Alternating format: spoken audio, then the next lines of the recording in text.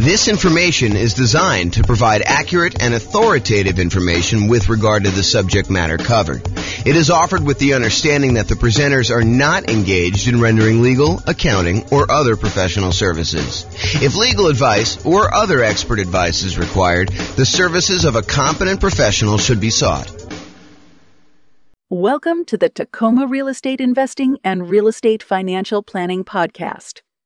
Learn all about investing in real estate in Tacoma, Washington, with a combination of real estate financial planning and modeling with numbers specific to Tacoma, plus syndicated, more generalized recordings of live and pre-recorded real estate investing classes, not all of them specific to Tacoma. Be sure to stay tuned after the podcast for a message from our sponsors. Hello, welcome. I'm James Orr. Tonight we're going over the Nomad real estate investing strategy.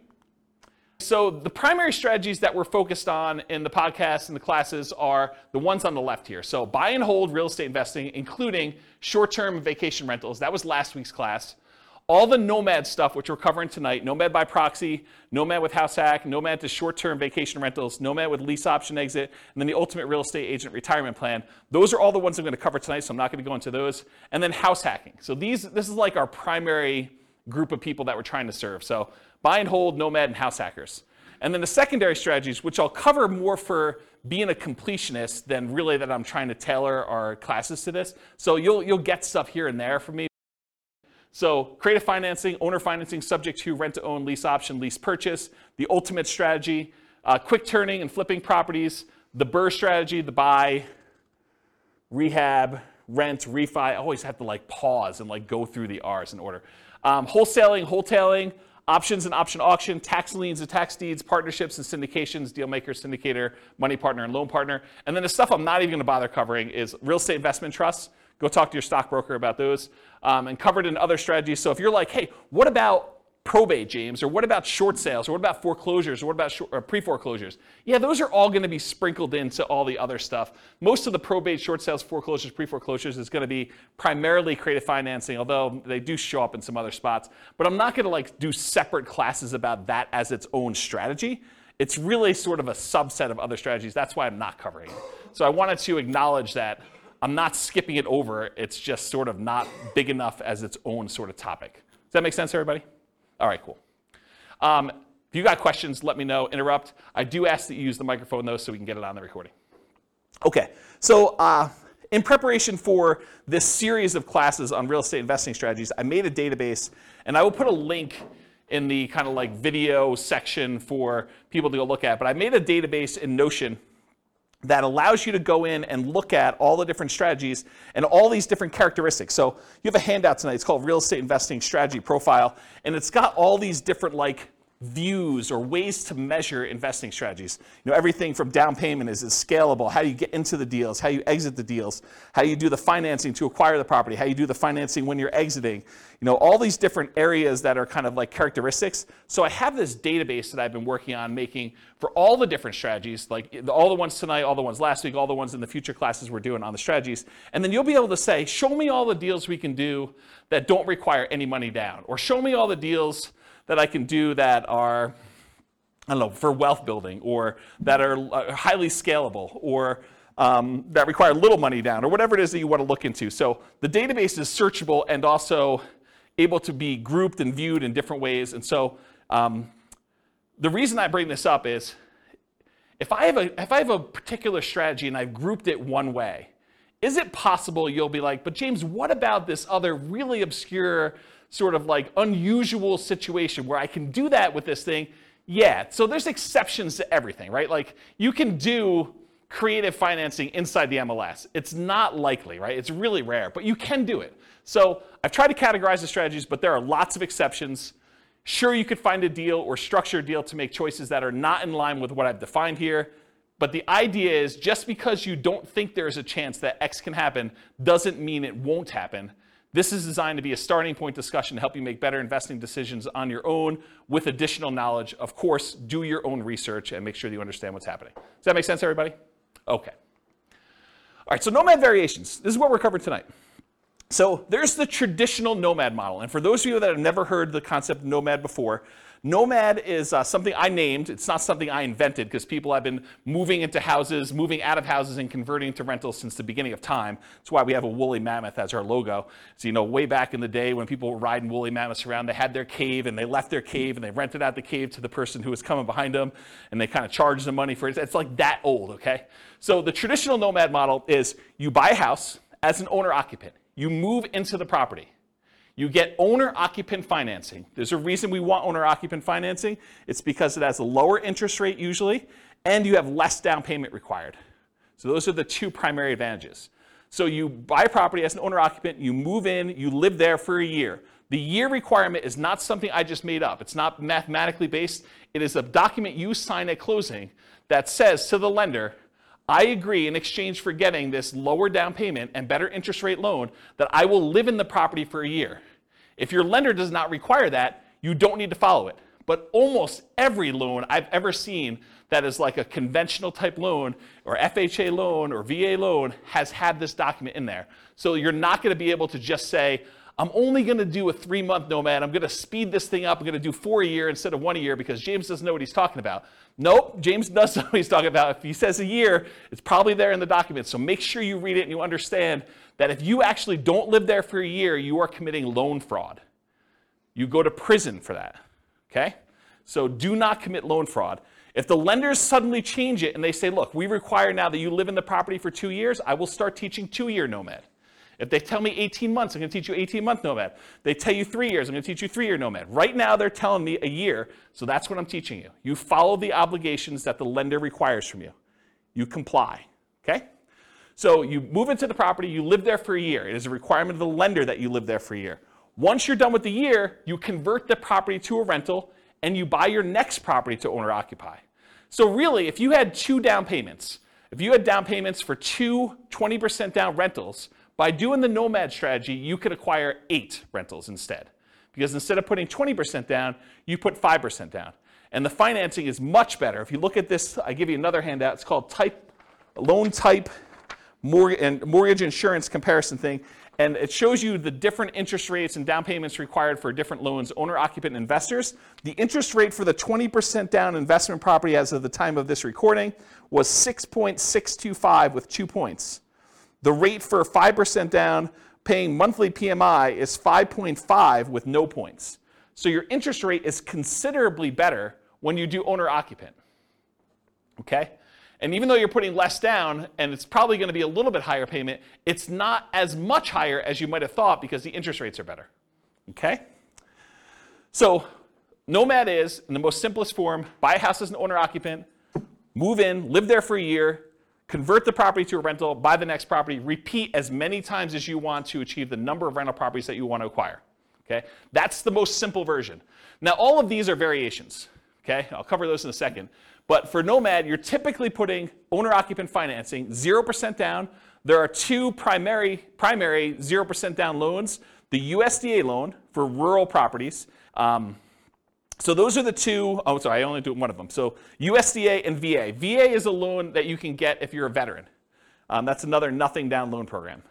USDA, you have to do a rural property. VA, you have to be a veteran in order to get them. So those are the 2 nothing down programs. The next lowest down payment is the 3% down conventional loan.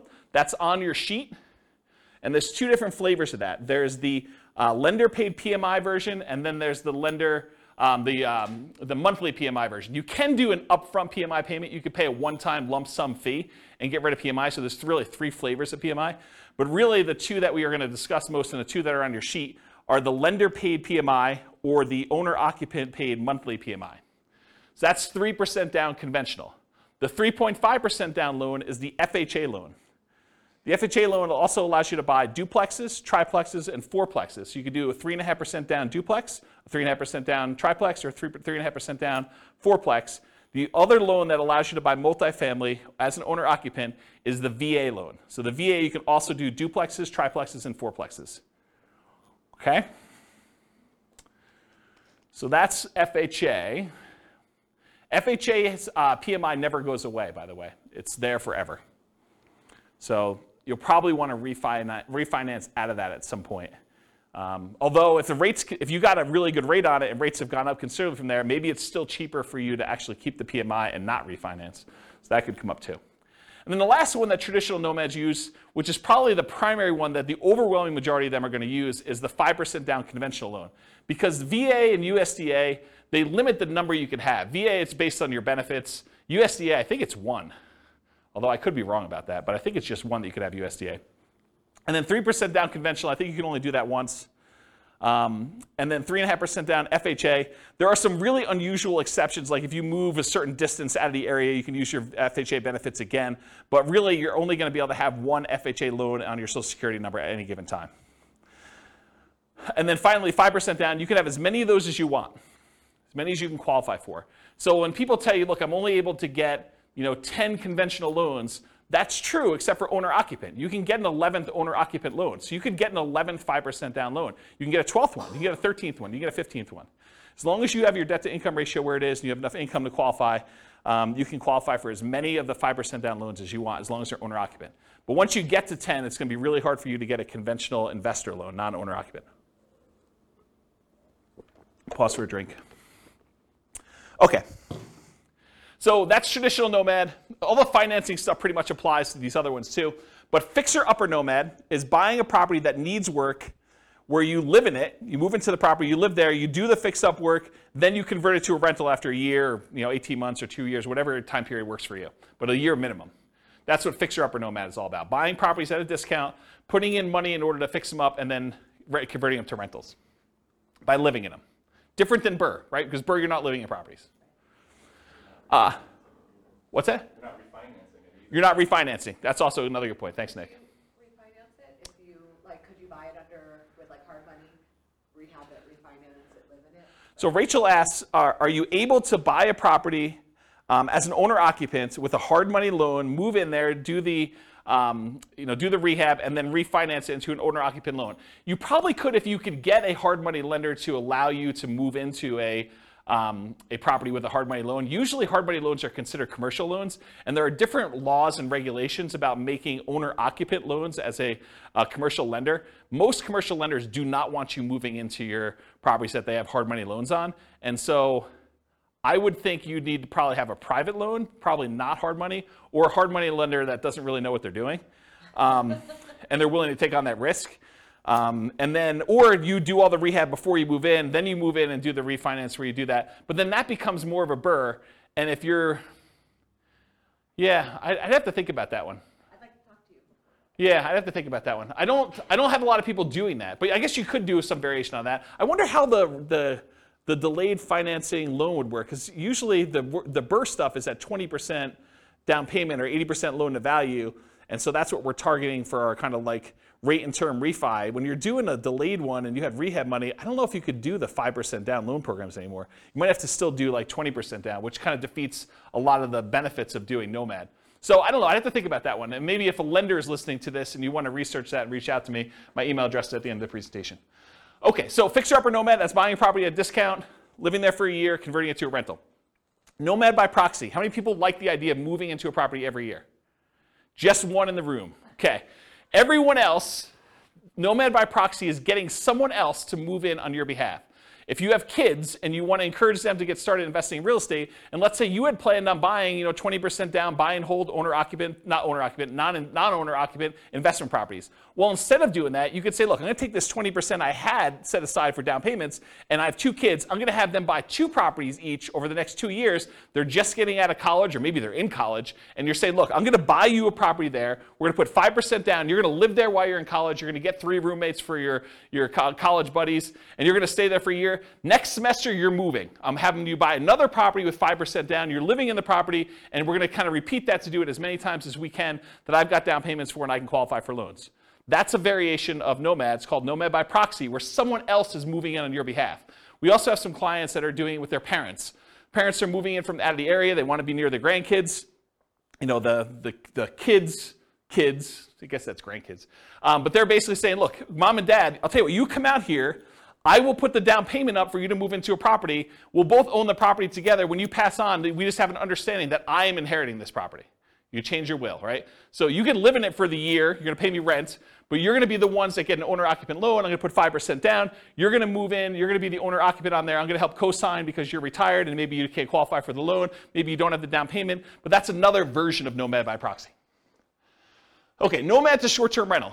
So same idea, you Nomad, you move into, you buy a property, you live there for a year, but at the beginning, bless you, at the beginning, you decide, hey, look, I'm not just buying a straight up long-term rental property. I want to find a property that has really good short-term rental or vacation rental properties where this would be a great vacation rental once I move out. And so you move there, you move into the property, you live there for a year, and at the end, instead of converting it to a year-long lease with a regular tenant long-term rental type property, you convert it to a short-term or vacation rental. And you're just renting it out to, you know, like weekend people in for whatever they're doing.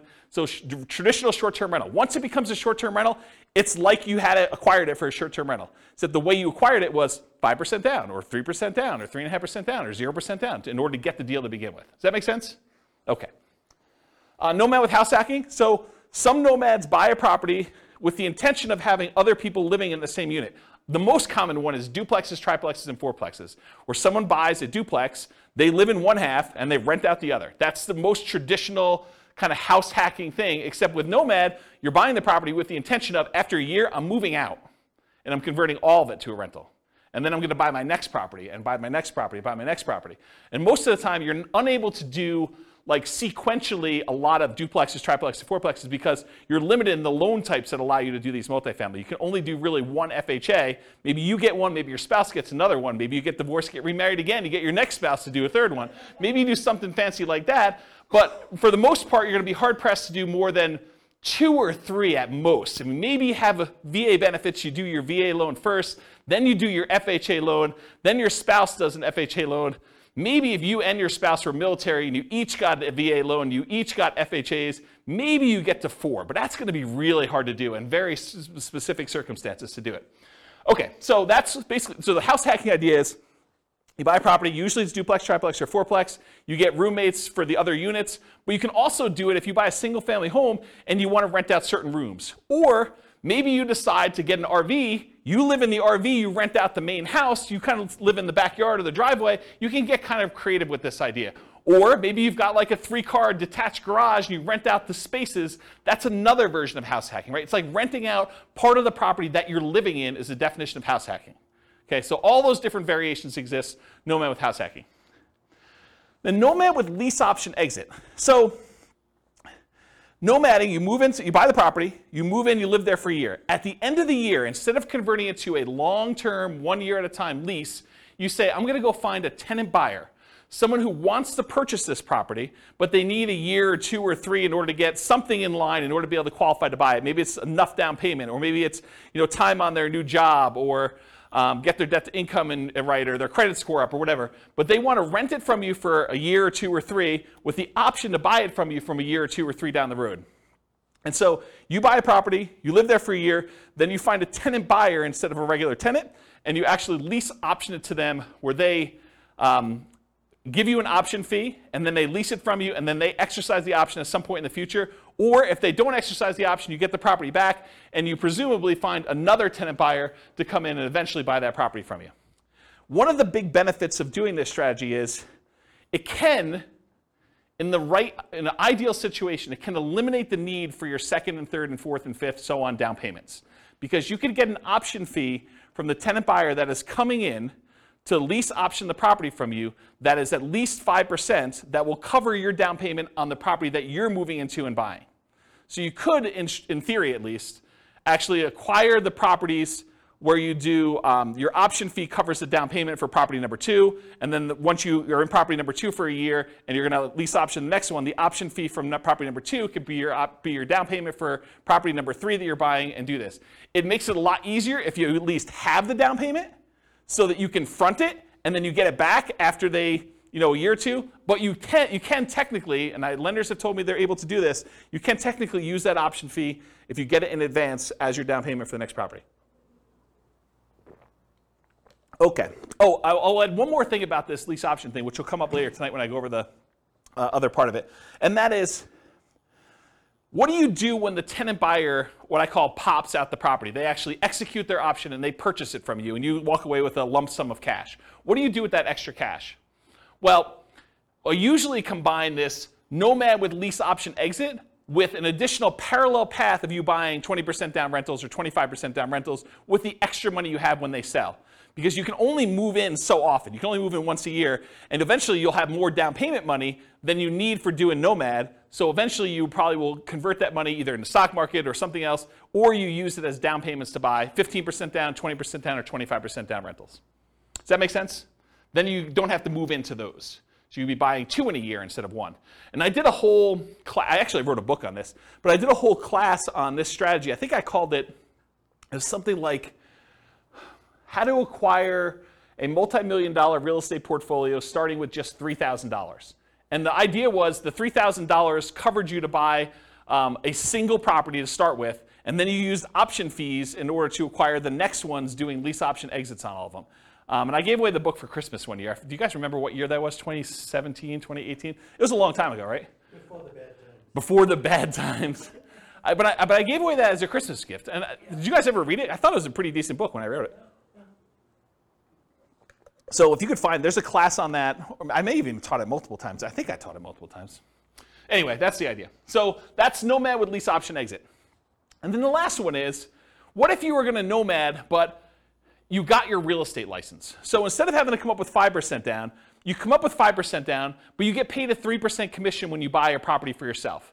And so really you're net out of pocket 2%. So you put 5% up, you immediately get 3% back, so you actually are able to acquire properties with less down. And so we're going to walk through the math tonight of what I'm calling the ultimate real estate agent retirement plan.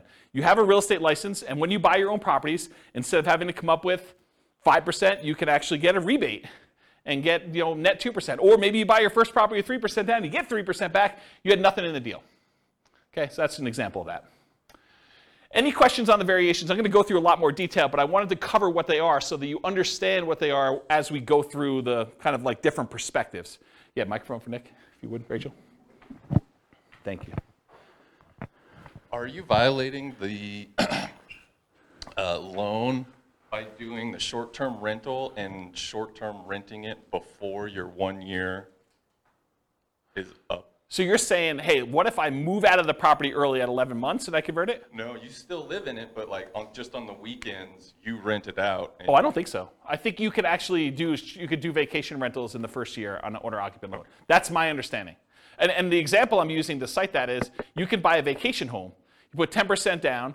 It's technically an owner-occupant second home type loan, but you're renting that out to vacation people in that first year. I don't think there's any laws or rules about that. And let me back up and say this. Check with your lender, because I'm not a lender. I don't know, and your lender may have different rules, or your loan, or they may have changed the rules since you listened to this recording. But go check with your lender and ask them those questions. But my understanding is that there is no problem with that. Yeah, good question. All right, any other questions on these? You guys like this? Pretty cool. It's got a cool class. No? See? Check it out. All right, so now I'm going through this kind of like real estate investing strategy profile, and I'm going to just start talking about the different characteristics of this strategy and the kind of like where it lies. So is this a real estate investing strategy or a real estate entrepreneurship strategy? And I define the difference as this. When you're investing, your primary goal is to take money and get a return on that money. So you put out money and you're expecting to get a return on it. Real estate entrepreneurship is different. You're kind of like starting a business and you expect to get paid primarily for the time you've got invested. Not necessarily the money you're putting into deals, but the work that you're putting in. And so traditionally with buy and hold, you put up 20% down, 25% down, and you want to make it as passive as possible. You're not really trying to get a return on your time. You're trying to get a return on that 20% or that 25% down. When real estate entrepreneurship, you might be going buying properties creatively, lease options or subject to or something like that, where you're primarily going out, you're doing marketing, you're talking to sellers, you're getting a seller to agree to some type of creative financing deal. Maybe you're not putting a lot of money in the deal, but you have a lot of time and effort put into it. And so that's real estate entrepreneurship, where you're trying to get a return on the time you put in primarily versus the money. So nomading, in my opinion, is investing. Is you're putting up some money and you're doing this. There's not a lot of extra work to nomading, more so than just picking out the property, acquiring the property, and moving in. So most of the time, people are typically thinking of nomad real estate investing as an investing strategy rather than real estate entrepreneurship. However, there are strategies that are more entrepreneurial. They take more effort and more work. For example, fixer-upper nomad. You're moving into your property. You're doing manual labor. Either you're managing a contractor or contractors or trades in order to come in and do stuff for you, or you're doing it yourself, or you're actually swinging a hammer and laying flooring and painting and stuff like that in order to do that. That's pretty active. That's pretty entrepreneurial, in my opinion. So these are more entrepreneurial. Fixer-upper nomad. Nomad is short-term rental. Unless you're hiring a property manager and it's really hands-off for you, that one's probably going to be more hands-on, more entrepreneurial, more active. Nomad with lease option exit, you're finding those tenant buyers. That's a lot of extra work. You're kind of managing that process of seeing them through to actually buying the property from you. That's a little bit more work. So those are a little bit more entrepreneurial in my mind. Now, remember I said at the beginning there's like exceptions. You're like, James, what about this? Yeah, it's gray, right? I mean, some of these are more than others, but it's not like black and white. This is that. This is more investing. These three ones are more entrepreneurial. Not that they are absolutely entrepreneurial and these are absolutely investing. Make sense, everybody? All right, cool. Money required. We talked a little bit about this, so I'm not going to cover it in ridiculous detail, but typically for these Nomad properties, 0% down, that's the USDA, the VA loan. It's all on your sheet, by the way, if you're kind of follow along on the top there. So typically 0% down, 3% down for conventional financing, 3.5% down for FHA, and the VA and the FHA are the ones that you can do duplexes, triplexes, fourplexes, and single-family homes with, or that 5% down conventional, which is the overwhelming majority of what my clients are doing. They're usually using 5% down, okay? So typically for the money required, you need that down payment, 0, 3, 3.5, or 5% down, plus you need any deferred down payment. Here's what I mean by deferred down payment. So you need to come up with the 0, 3, 3.5, 5% down immediately when you purchase. But sometimes when you buy a property with 0% down, or 3% down, or 3.5% down, or 5% down, you're gonna have negative cash flow. If you had put 20, 25, 30% down, you wouldn't have negative cash flow. So you could choose to put more down and not have negative cash flow. Or you could choose to put less down and have negative cash flow. So what is that negative cash flow really? It's deferred down payment. It's the money you're paying monthly instead of coming up with an extra $60,000, $70,000, $80,000. So are you okay with $200 a month negative or $500 a month negative instead of $60,000? And the $200 a month negative may be for a year, 2 years, 3 years. So the idea is that instead of coming up with the $60,000 more for down payment to have it have break even or positive cash flow, you could say, I'm willing to pay this $200 a month because I only needed to come up with 3% down, or 0% down, or 5% down, or 3.5% down in order to acquire this property. So for money required, you need the initial down payment, 0, 3, 3.5, 5%, plus any deferred down payment, aka negative cash flow, plus reserves. Right? You're not going to do this kind of real estate investing without having adequate reserves. All right, so those are the three sources of money that you need to do these types of deals. You might also see less frequently when you're doing Nomad by proxy, when you're the one moving in but someone else is providing the down payment. So you might actually be the one moving into the property, but your parents are doing the down payment for you. Or you're the grandparents and your kids are providing the down payment for you. So you might not need that money. You might use a lease option, non-refundable option fee, deposits on properties, that you're moving out of as the down payments for purchasing the next property with Nomad with lease option exits. We talked about that before. You get the option fee after the year for that person to become a tenant buyer, move into the property with the right to buy it from you. And that option fee is usually non-refundable. It's negotiable, but it's usually non-refundable. And so you get to use that without having to worry about having to come up with it again. And it gets, in most cases, it is applied as a down payment toward their purchase. Okay? So talk to your lender about how to structure that correctly for you. But when you're doing these things as far as money required, you may not need the down payment if you're using the option fee from the tenant buyer to provide your down payment for the next one. Although it's much easier if you have the down payment and you just get reimbursed, right? From just a logistics, mechanical way of it works. If you've got the 5% sitting around, knowing that after you close, you're going to get that back, a lot easier to structure than having to get it in your hands before the tenant buyer moves in, before you actually close on the loan, because what do? Do you go under contract when you don't have that in your hand? That's kind of iffy, right? I mean, you risk your earnest money. It's a little harder to structure that way. You can, but it's harder. Or rebate on down payments with that ultimate real estate agent retirement plan. Instead of having to come up 5% down, you come up with the 5%, but you immediately get 3% back. Or putting more down or buying all cash. So you don't have to do 5%. Most of the time we do because we want to have good reserves and use that money for additional down payments elsewhere, or additional investments elsewhere. But you could decide to put 20% down, move into the property, and do Nomad that way. Just most people are not. Or if you want to buy all cash, you could do that too. There's another little variation here for Nomad to short-term rentals. If you're doing that vacation rental thing, technically you could do a vacation home. It helps if it's, I think it's probably required actually, that it's in another geographic location for that second home, and for those you put 10% down. So you can get another vacation home in wherever you want to vacation. You vacation in it, a couple weekends a year, and then you rent it out short-term rental for the rest of the time. So you could do that also, usually in parallel for that second home. Any questions on these? Cool. Credit required. So this is traditional owner-occupant financing. You got to qualify for an owner-occupant loan. So you must, I think I hit this home. Did I not cover this? You must move into the property or you're committing loan fraud. Is there anyone confused about that? You got to move into the property, otherwise it's loan fraud. So, and if you're doing Nomad by proxy, somebody has to move into the property. And don't think, I'm going to fix this. James doesn't know about this. No, James has looked at this for a long time. He has not found a way around it. If you think you found a way around it, you can try to reach out to me and tell me, but I'm going to tell you it's probably loan fraud, okay?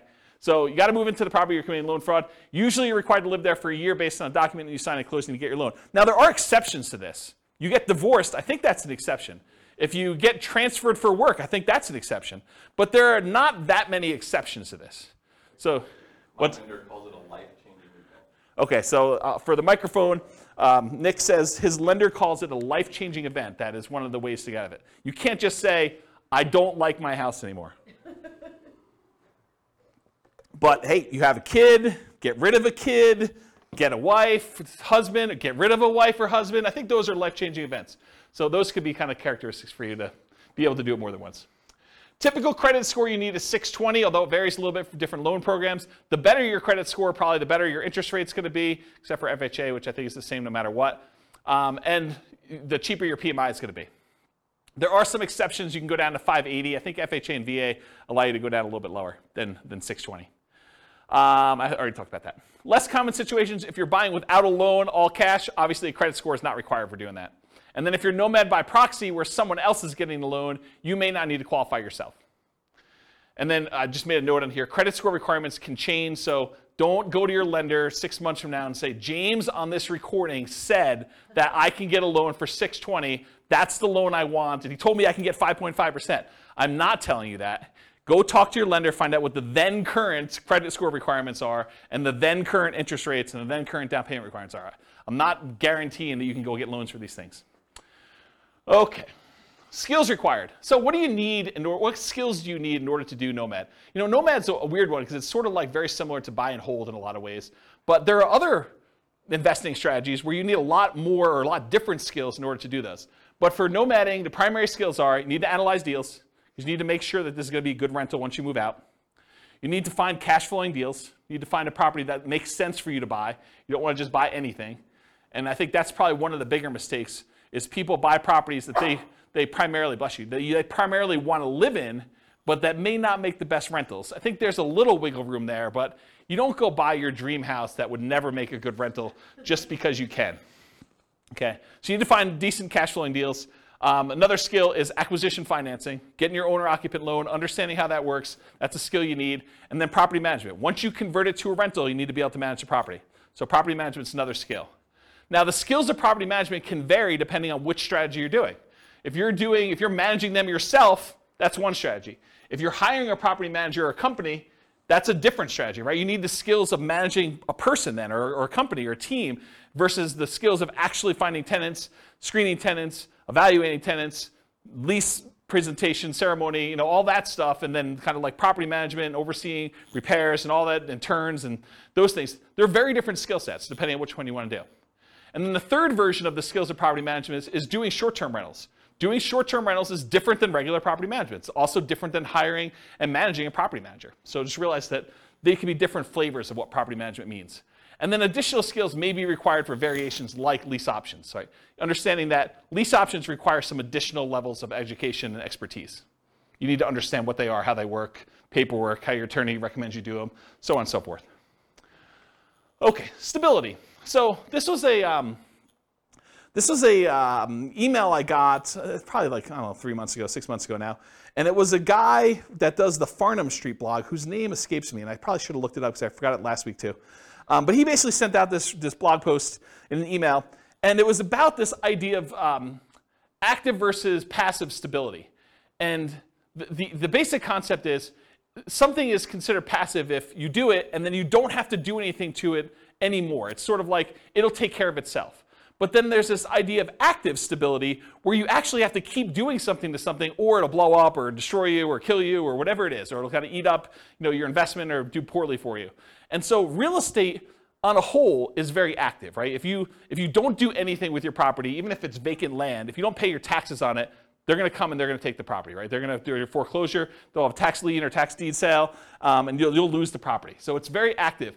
But even within the active part of it, there's some variations. For example, if you go get a 30-year amortizing loan, that's more passive than getting a interest-only loan that has a balloon, right? If you don't really do anything with the loan, over 30 years, that thing will pay off, right? You're just making the payments every month, that'll pay off.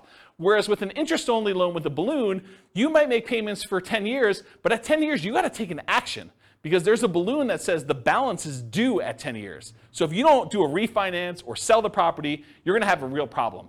And so can you see that doing an interest-only loan with a balloon is more active than a 30-year amortizing loan that is more passive? Even though both of them are really active. You got to do stuff with them, right? So I started thinking about this idea of stability in real estate investing. So even more active than passive are fixer-upper nomads. Got to do the work, got to get in the property, got to do everything you need to do there. Nomad to short-term rental. You got to kind of manage the short-term rentals or manage a manager doing that. And then nomad with those lease option exits. That is more active than a traditional nomad and just rent it out long-term. Okay? So those are the more active versions of this. And then I have a little thing over here of just about like the difference between active and passive. You can read through that if you want to. Any other questions? Sweet. Am I going too fast? Okay, good. I'm going to take a drink though. Scalability.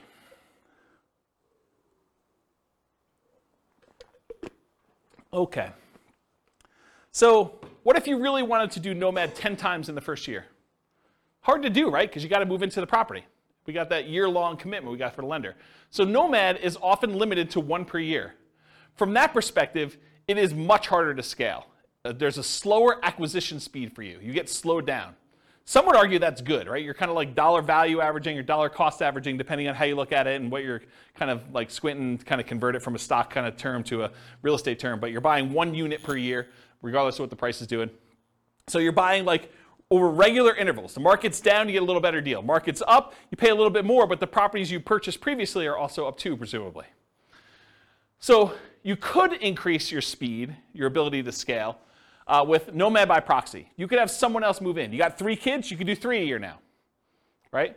You got 2 sets of grandparents, you want them to move near you, great, you can now do 2 a year. Nomad to short-term rental. So with 10% down, you might be able to do a second vacation home in parallel to this strategy, right? So as far as scalability goes, you could move into one yourself where you live in, and then maybe you buy a second vacation home every year in a new location. And then you could put non-owner occupant, regular investor, not moving into the property, a strategy like traditional buy and hold in parallel.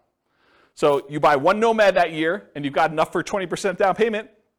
You buy a 20% down payment non-owner occupant, you could be doing those at the same time. So as far as a scalability perspective, though, there is something working in your favor with Nomad, and that is it is 1/4 the down payment required for traditional buy and hold. Instead of having to save up 20% down, you only need to save up 5% down. So from that perspective, it's even more scalable than traditional buy and hold is. It's somewhere between 1/3 if you're doing the 15% down, non-owner occupant loans. Most people are probably doing the 20 or 25. So in that way, it's 4 times as scalable. For the same down payment you need to buy 1 20% down rental, you could buy 4 Nomads. It takes you longer time to do it, but you can actually do it faster in the form of down payment. So if you've got great savings rate, maybe you don't need to worry about that as much. But if you're slow on your savings rate, this could actually be a way to speed things up. Also, 5% down payments, the owner-occupant ones typically have better interest rates. So from that way, it helps you as well. Any questions on scalability? Risk exposure. So I would consider Nomad to be a medium risk strategy. I don't think it's a low risk strategy, and I don't think it's a high risk strategy, because there are things that are riskier and there are things that are less risky. But I would consider this to be a medium risk strategy. And so here are some of the risks you have when you do Nomad. You have what I call amplified returns. Because you're putting less down, sometimes as little as 0, plus some closing costs and stuff like that, sometimes as little as 0 down, your returns get amplified. If things are going well, they get amplified positively. You know, if you make $12,000 in appreciation in 1 year on a very little or 0 down investment, your returns look amazing, right? You put $1,000 into the deal, you make $12,000, that's like crazy, crazy good. However, what if property values went down that year? Well, they get amplified in the negative direction as well. So if you have a loss, they get amplified negatively. If you have a gain, they get amplified positively because your down payment is so much smaller. Another risk is increased likelihood of negative cash flow, right? If you're only putting 5% down or you're putting 0% down, your chances of having negative cash flow are greater than if you put 20% down or 25% down. So I think that is an additional risk that you have. Now remember, that negative cash flow is really a deferred down payment. So you could argue that it's less risky because you don't have to put the full $60,000 out all at once. You can put out $200 a month and keep a really big buffer in reserves instead, right? So in that way, it seems a little less risky, but it is a risk that you have this probably negative cash flow. You could have a price decline during ownership. Property values do not always go up. Sometimes property values go down. I mean, I have to say it because otherwise people say, oh, James told me it always goes up 3% a year. What's going on here? So price declines can happen during ownership, and rent declines can happen. They're not as common as well, but you can see soft rental markets. If vacancy rates are really far up there and you want to get your property rented, you might have to drop rent. Just because you got it last year doesn't mean you'll get it this year. So you could see rent declines during ownership. And your credit is at risk. If you're signing on these loans and something really goes wrong and you're unable to make those payments, you could get a foreclosure. And then finally, you have all the typical tenants/property management risks. So tenants slipping and falling, suing you for discrimination, all those typical risks that you have of property management, those are also included when you do the Nomad strategy. Now, as far as short-term rentals go, you could argue that there's slightly more risk with short-term rentals, vacation rentals. You have more people in and out of the property, more chances for slip and fall, less familiarity. There's all sorts of additional, subtle additional risks there. But you also have additional income coming in, presumably, from doing a short-term rental. Otherwise, why would you do it? Why wouldn't you just do a long-term rental? But you're getting this extra income, so I think that sort of offsets some of these additional risks that you might have. So I don't know, maybe it's a little bit more neutral, but you also have an unusual risk with short-term rentals, and that is the risk of kind of like HOA or city or county or local governments or even insurance companies changing their policies such that the property you were once using as a short-term rental can no longer be used as a short-term rental. So I think that's an additional risk that you're less likely to see with long-term, year-long leases, buy and hold type rentals. Any questions on risk exposure? Is this helpful for you guys, kind of seeing it's all broken out this way? Are you seeing the form, those that came, who came last week? Just you, right? Are you seeing the parallels of how this works now? Yeah, this makes a lot of sense. That's the idea. I try. All right, so profit speed. How quickly and what magnitude of profits do you see? So how quickly do you make money and what size of money do you make at what interval? So if you guys have seen this before, this is my return quadrant. The return quadrant shows you the 4 different areas of return you get by having a rental property plus reserves. So on the left-hand side is cash later, appreciation, and debt paydown. It's money that you're seeing in your return, but you're going to have a hard time accessing until you either sell the property or you do a cash-out refinance. So the property values tend to go up over time, and you tend to pay your loans down over time. That usually increases your equity in your property, and you can access equity by selling the property or doing some type of cash-out refinance. Those are the 2 primary ways. There are other ways, but they're more unusual. And then on the right-hand side is your cash now stuff. That's cash flow and the tax benefits you get by owning rental property, and I'm specifically talking about cash flow from depreciation. Cash flow from depreciation is you take the amount of, when you own rental properties, the government allows you to depreciate the property, usually over 27 and a half years for residential properties. So imagine you bought a rental property And when you kind of like do your math based on what you paid for the property, you subtract out the cost of the land, because you cannot depreciate land, you can only depreciate the building. But if you imagine for a minute that when you figure out your depreciation, you're able to depreciate maybe $10,000 a year. That's gross depreciation. That's the amount that you could take in gross depreciation. And then I'm not an accountant, go talk to your own accountant, but this is my layman's version, and you cannot use this version on your tax returns, but this is basically how it works. If you make $100,000 a year and you have $10,000 in gross depreciation by owning a rental property, then you're only paying taxes not on the $100,000, you're paying taxes on the $90,000. So what you really end up doing is you save $10,000 of taxable income. So if you take that $10,000 in taxable income and you multiply it by your effective tax rate, which is a conservative way to look at it, then that is the amount you have in cash flow from depreciation. That's the amount you did not need to pay in taxes at the end of the year, or the amount that you could take by adjusting your exemptions on your job income and take them with each paycheck. Okay? So let's say your tax rate was 20%, you had $10,000 in gross depreciation, you multiply 20% times the 10,000, you now have $2,000 a year that you're getting in cash flow from depreciation. You can either get that back at the end of the year instead of having to pay taxes on it, or you can adjust your exemptions. That's exemptions, right? That's what it's called, Denise? Withholdings, that's it. So whatever it is on your tax return where you actually are saying, I don't need to pay in as much tax because I keep getting a refund at the end of the year, so let me pay in less. So you do that, and then on your paycheck now you see an extra, whatever it is, $180 or 170 bucks, whatever it works out to be, on your paychecks that you now got in. So that could help offset any negative cash flow you might have, or it could add to your cash flow that you're already receiving from the property. But it's through your paycheck and tax savings, not directly from the property. Does that make sense, everybody?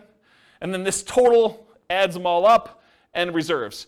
The top half of this quadrant, if you've never seen me teach this class before, the top half of the quadrant are the ones that are more speculative. They're more reliant on how the market performs. Do property values go up? That's appreciation. Does rent go up, or is the kind of the rent holding strong? That's cash flow. So the top half tends to be a little bit more speculative. The bottom half tends to be a little bit more contractually or government implied regulation sort of thing. So you either get the debt pay down based on the loan you have, it's a contractual obligation you have with the lender when you get your loan, or tax benefits, that's part of tax law. So these tend to be a little bit more certain, less speculative in what your returns are. Okay? And then reserves is the amount of money you're getting on the money you have set aside for reserves, whether you're keeping that in a savings account and getting 1%, or you've got it in the stock market and you're getting 8%. The amount of return you're getting from having those reserves set aside so that when you need to access them, we got to take that into account, because we're going to divide all these other returns by the amount you have in reserves as well to show what your overall return is with the drag of having those reserves. So we got to give you credit for the money you're earning on the reserves. So that's why it's there too. Okay, so let me make sure I cover what I wanted to cover in here. So with Nomad, you typically can start seeing the appreciation and the debt pay down within 30 days, right? You buy the property values go up, you pay down the loan a little bit, you start seeing those right away. However, cash flow you don't get till a year, and your cash flow from depreciation you don't get till you convert it to a rental. So if you're house hacking, you get a little bit of it now, but really you're primarily seeing that a year from now when you convert it to a rental.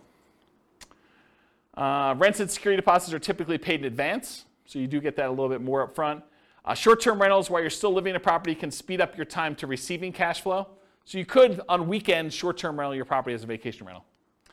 Lease options, you typically see an upfront option fee. So that's another speedy thing if you're doing a Nomad with lease option. Using a property manager can slightly delay your time to producing cash flow once you convert it to a rental, because most property managers are not giving you the security deposits or the cash flow as soon as your tenant moves in. Usually there's like a bookkeeping delay, maybe even a little delay for having some reserves with them or whatever they're doing. And then usually we think of this as a percentage return of the amount invested. It's either cash on cash return on investment or a cap rate. Cap rate is the return you get if you bought the property all cash. And then I talked about cash flow from depreciation. Any questions on profit speed? Cool.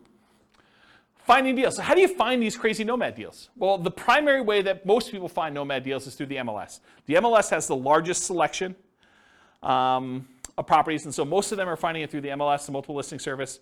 There are some other ways to find them. Another common way is for sale by owner, And there's really two main groups of for sale by owners. There's the actively marketed, all the for sale by owners that are putting signs in the yard, putting their properties up on Zillow or other websites to advertise that it's actively for sale. Those are the actively marketed for sale by owners. But then there's a whole separate group of for sale by owners that they haven't told anyone their property is really for sale. Those are sort of what I call the hidden for sale by owner group. And you usually find those through either marketing to properties that are not advertised for sale, or networking. You're talking to somebody and they say, hey, I'm considering selling my property. And you're like, oh, I'd like to buy it. And that's considered a hidden for sale by owner because no one knows about them. They're not actively advertising. And then a more unusual way of finding deals is wholesalers.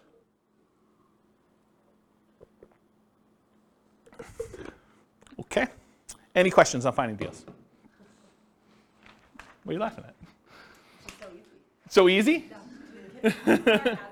Oh. I mean, this is not intended to be a class on finding deals. This is the class on everything Nomad. I can't teach the 2-hour class on finding deals within it. So I just have a question. Yeah. I guess it's more for our local market, but maybe others, is that rents are a lot slower than the cost of housing right now. And so maybe in that 1 year, we might see some increases, but it seems like right now we would need to have that deferred down payment kind of covered longer term, unless you can find a really good deal. Yeah, I think that's also, true. being able to get traditional financing on, if you want to do the like fix it up, that's also a lot harder to do right now too, because a lot of homes are selling for far over their appraisal values when they're depreciated. Just curious if you have any thoughts on that right now. I think that's true. I think what we've seen over the last, it correctly. I think we've seen over the last, 5 years or so, maybe even longer, property prices have gone up quite a bit, very fast. What's been saving us prior to the last 3 or 4 months was that interest rates were also declining as we kind of entered this. And so the sting of property values going up rapidly was kind of softened by lowering interest rates till we finally got to the point where they were at all-time lows. But since then, whatever it was, 4 months ago, when we started to see interest rates start to significantly climb, and property values have been going up very rapidly over the last X number of years, and rents have been going up, but not quite as fast as property prices have been going up, we've now seen this converging of multiple forces where prices are way up, interest rates are way up, and rents are up, but not quite as much, such that cash flow is not what it was if you were analyzing deals 5 years ago. Will it get better? I think it's going to be individual market specific, and I'm specifically saying it that way because this recording is intended to be for a national audience. But in our local market, I don't know if we're going to see a retracement. I can't say. I could tell you that demand looks really strong, and if you had come into the market stats class, I mean, you three were at least in the market stats class. Oh, you were there too? Oh, okay. So with the market stats class, I think the market stats suggested to me that demand was very strong and we might see a slowing of how crazy it's been, but I'm not sure it's going to go drastically in the other direction. I mean, it's possible. I can't predict the future. My crystal ball is really blurry for me, but I think that we're probably going to see a slowdown, maybe a little bit retracements, but I think that's true. Now, if you think about it though, if you put 20% down and you were able to get break-even cash flow a few years ago, maybe now it's 25% because you see an increase in down payment and an improvement in interest rate in order to get to that point. Maybe it's even hard to find those, but I think there's still, even in the craziest, amazing markets, there are still exceptional deals out there. You can still find that amazing cash flow property. It's harder. They come along less frequently, and sometimes you need to act very quickly, and sometimes you're voluntarily taking on some wackiness as part of the deal, right? You're trading a problem that you can deal with, that you're willing to live with, in exchange for maybe a little bit improved cash flow or significantly improved cash flow, depending on what the deal is. So I would kind of cover it that way, but I think you're right. I think we're seeing a suppression in cash flowing properties, but even with what's great about the Nomad model in particular, and buy and hold in general, is you get to lock in economic structures at one point in time. So you acquire the property now at a certain price. You acquire an interest rate now at a certain interest rate. And if prices go up from here, you're immune to that risk, right? you benefit from increased price appreciation. You benefit from rent appreciation now. And you're not hurt by increased interest rates, at least directly. You may be hurt by the market overall by increased interest rates. But for your property that you own, you're not hurt unless you get an ARM. Don't do ARMs. Just get the fixed rate 30-year financing. But you're not really hurt by interest rates going up. And actually, when interest rates do decline, because it's a cycle. I mean, things go up and things go down. It may not go back down to all-time lows that we've seen, but you may be able to ratchet down your interest rate at some point in the future where you were locked in at, whatever it was, 6.75 if you got a non-owner occupied type loan, and now they come back down to 5%. Well, now you can improve your position 5 years from now when prices have gone up, rents have gone up, and interest rates have come down a little bit. So you get the benefit of sort of locking in these things. So in my opinion, one of the great benefits of Nomad and buy and hold in general is being able to control this asset, and then you can sort of benefit from when the market goes in your favor, but you're not hurt much by a market going against you, at least if you're holding on. If you're trying to get in and out and the market goes south and you're trying to get out of a fix and flip, that's hard, right? I mean, you could actually lose money. But if you're kind of holding a property and we have even a 5-year-long dip, okay. I mean, if your intention is to hold that for 30 years and pay it off, does it really matter? Probably not, right? So, I don't know. That's how I see it short term. Hope that answered your question. That answered? Okay, good. All right, so for analyzing deals, how do you analyze a Nomad deal? You can go download the spreadsheet, realestatefinancialplanner.com/spreadsheet. I did a whole class on all the inputs for this, but this is how you do the deal analysis. You put in all the numbers over here.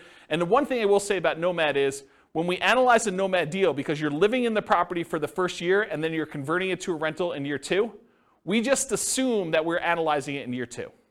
So year 1 becomes year 2. It's going to be off a little bit. You'll pay down a little bit more on the loan. Your appreciation will probably be a little bit better, but don't worry about it. Just kind of run the numbers as if it's all year 1. It'll be close enough, okay? Any questions on deal analysis, how to get the spreadsheet? Just go download it from the website. Okay. Market conditions. This is obvious, right? But I have to put it there because there are some strategies where it's not obvious. So it's better to do this in a market with good cash flow. It's better to do this in a market that has strong appreciation. It's better to do this in a market that has strong rent appreciation. It is challenging, more challenging, in markets with significant negative cash flow with reasonable down payments. And in some markets, I would say in most markets, I can make anything cash flow, right? You put down 100%, basically don't get a loan on a property, probably going to cash flow in the overwhelming majority of the markets unless it doesn't cover taxes and insurance on the property. Maintenance, those types of things. But for a reasonable size down payment, buy and hold 20%, 25% down, if it's going to have significant negative cash flow there, that makes it much more challenging. And if you're doing Nomad and it's going to have negative or break-even cash flow at 20 or 25% down, it's probably going to be negative if you have 5% or 3% or 3.5% or 0% down, right? I mean, that's just the math. So that's a challenging market. And then markets with no or negative appreciation and rent appreciation. If you're buying in a market where the property values are still the same as they were 10 years ago, that could potentially hurt you a little bit if you're doing it, right? Sometimes it's hard to predict, but there are some markets that people have a mass exodus where there's a decrease in population and there's less demand for the properties over time. And I think that's partially what hurts appreciation and rent appreciation.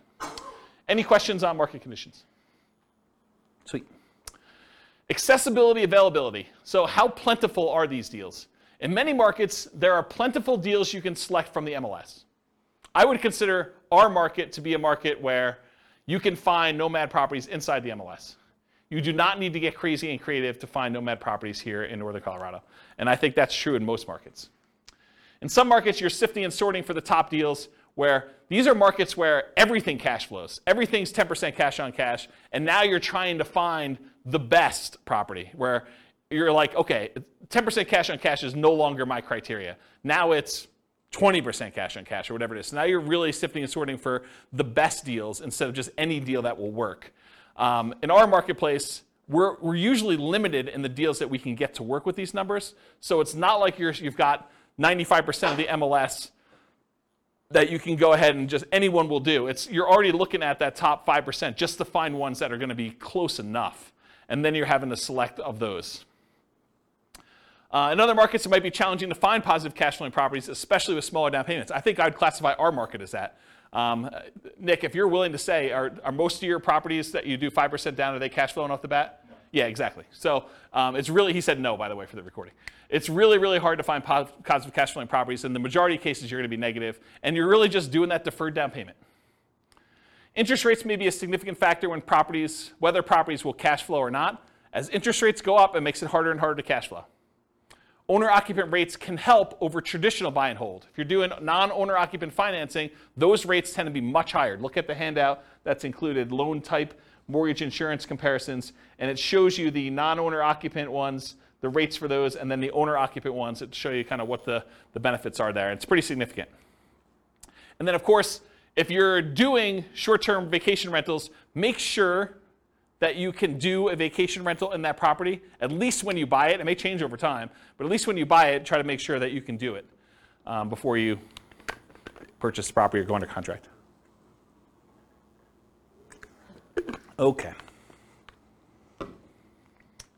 Using retirement accounts. So in some real estate investing strategies, you can use your retirement account, self-directed IRA, self-directed 401k in order to do investing. Since you're doing owner-occupants for Nomad, you cannot use your self-directed IRA, self-directed 401k. I think it's called self-dealing or something like that, where you're unable, is that the term? Do you guys know? Yeah. Self-dealing if you're actually trying to do owner-occupant stuff with it. And you'd be restricted if you were trying to do stuff in your lineal ancestry sort of thing, doing it for your parents or your kids. You still cannot do self-directed IRA and deal with direct lineal bloodline sort of family relations. So you have to do it with, I don't know, somebody who is outside of that relationship. Go talk to a specialist in doing self-directed IRAs or 401ks if you want details on that. Or maybe I'll do a class on it at some point. All right, any questions on this? Sweet.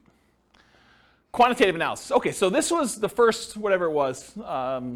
I can't even do math now. First 5/8 of the class was all about sort of like a qualitative analysis showing you like how the different characteristics of this as a real estate investing strategy are, and I kind of measured some different things to show you this is how it is. The second half, I'm really going to focus, second 3/8.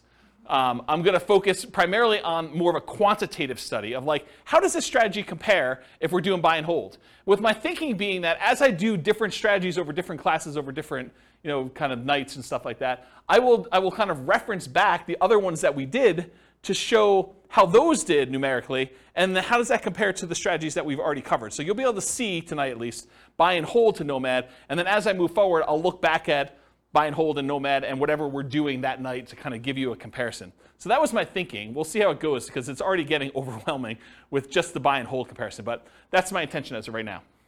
So here it is. How well does Nomad perform toward achieving financial independence? That's primarily what I'm looking to measure. And as I go through these, one of the things I realized very quickly as I went through them, because I was making decisions as to, well, I'm not going to show 30 examples of this one. I could show 30 examples of this strategy versus 30 examples of this strategy.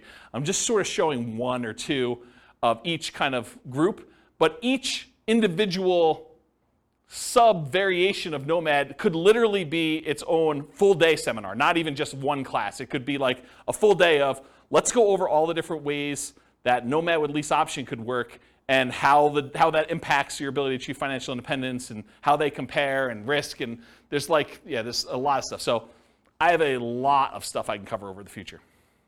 So there will probably be their own eventual full classes on each. And there probably are at least a full class or several classes on them. It is, and this is kind of like a warning to you, it's naive to generalize these results. Okay, so if you go and say, oh, James said, and I'm making this up because I don't remember, James said lease option is the best strategy I should do, so I'm always going to do lease options in every situation. And he says Nomad by proxy is the second worst, so I should never do that one. Oh, that would be bad for you, because this was a very specific situation for a very specific group of people with very specific amount of money they've got coming in, and property prices and appreciation and their rent to price ratios. Like all those things will come into play. And I think I talk about this at the very, very end, but you can't just assume that because I told you X was the best, that X will always be the best in all situations for all people, including you, okay? But I'm going to show you like a very specific situation and how it plays out for them. All right, so for quantitative analysis, we're going to do Nomad. We're going to do 5% down payment with PMI. For Nomad to short-term rentals, I've done significantly higher income. I think I increased the income you're getting on rent by 25%, and then significantly higher expenses. I changed maintenance from 10% to 20%. In many cases, there's usually more work involved in that one as well. So part of the increased income that you're getting from doing short-term rentals is your labor, right? It's like you need to figure out what your dollar per hour is in addition to the extra income you're earning by the kind of characteristics of that. Then I'll do fixture upper Nomad, Nomad by proxy, Nomad with house hacking, Nomad with lease option, and the ultimate real estate agent retirement plan. All the ones we covered, I'm going to do examples of. Okay. So first, I need to tell you how I define financial independence, because I think that's important for you to know what I'm measuring. So financial independence for me in this definition and what we're doing tonight, and I think it's a good general one, but it is when your investments provide your minimum target monthly income in retirement. What some people might call lean fire or just regular fire. It's when your investments provide you enough money coming in where you can live off of those things without doing additional work. You may choose to do additional work, but you could actually stop working. It consists of three things. Thing number one, any passive income you have coming in from Social Security, pensions, or annuities. Those are your three sources of passive income. If you could think of another one, let me know. It also consists of, number two, any net cash flow after all expenses from rentals. So net expenses after vacancy, property management, maintenance, taxes, insurance, mortgage, principal, and interest. Like all of those things that get included in there has to be net cash flow after all of those. And then finally, number three, whatever yearly safe withdrawal rate you believe is correct times the amount you have invested in stocks or bonds or something else. You cannot double dip and count equity times your safe withdrawal rate. That's already being counted in your cash flow. You can't count the amount you have in your pension if you're already counting that somewhere else. This is additional money that you have invested most of the time in stocks or bonds, but it can be anything else, okay? And that's the return you get on those. So it's three things: that passive income from Social Security, pensions, and annuities, net cash flow from rentals, and then your yearly safe withdrawal rate on any invested assets, okay? Those are when the sum of all three of those, when those exceed your minimum target monthly income in retirement, you meet the definition of being financially independent. That's my definition for tonight. Any questions on that? Cool. So all of these assumptions are changeable. I will put the links to the actual scenarios. You can copy them into your own account, and you could say, oh, I'm not like this person. I make X amount more or X amount less, or my properties are this or that or whatever. All of these things, all these assumptions are changeable, but this is what the situation is. So I picked an arbitrary couple. They're married. They're both 21 years old. They recently graduated from college, and they're working in a technology department of a large healthcare business. They have a total of $10,000 saved up between the both of them. It's not each, it's combined. They earn a total of $72,000 per year combined, not each. Another way of saying this is they each earn $18 per hour times 2,000 hours per year worked equals $36,000 per year each that they make. They're saving about $1,000 per month before they buy any houses. If they were to buy a house, it would be less because their cost of renting is lower than the cost to buy. Okay? But right now, if they're renting, they're saving $1,000 per month. They are obsessed with achieving financial independence so they can retire early. They want to find their best path to financial independence together. For the modeling, they're both taking Social Security at age 67, and I incorrectly modeled it such that they worked through 67, so the amount they collect in Social Security at age 67 assumes they work through that full time period. Technically, if they retire early and they stop working, Social Security will be a little bit lower for them. But then they would have already had enough financial independence from their other assets where it shouldn't matter. That's why I was able to justify it to myself to let it go.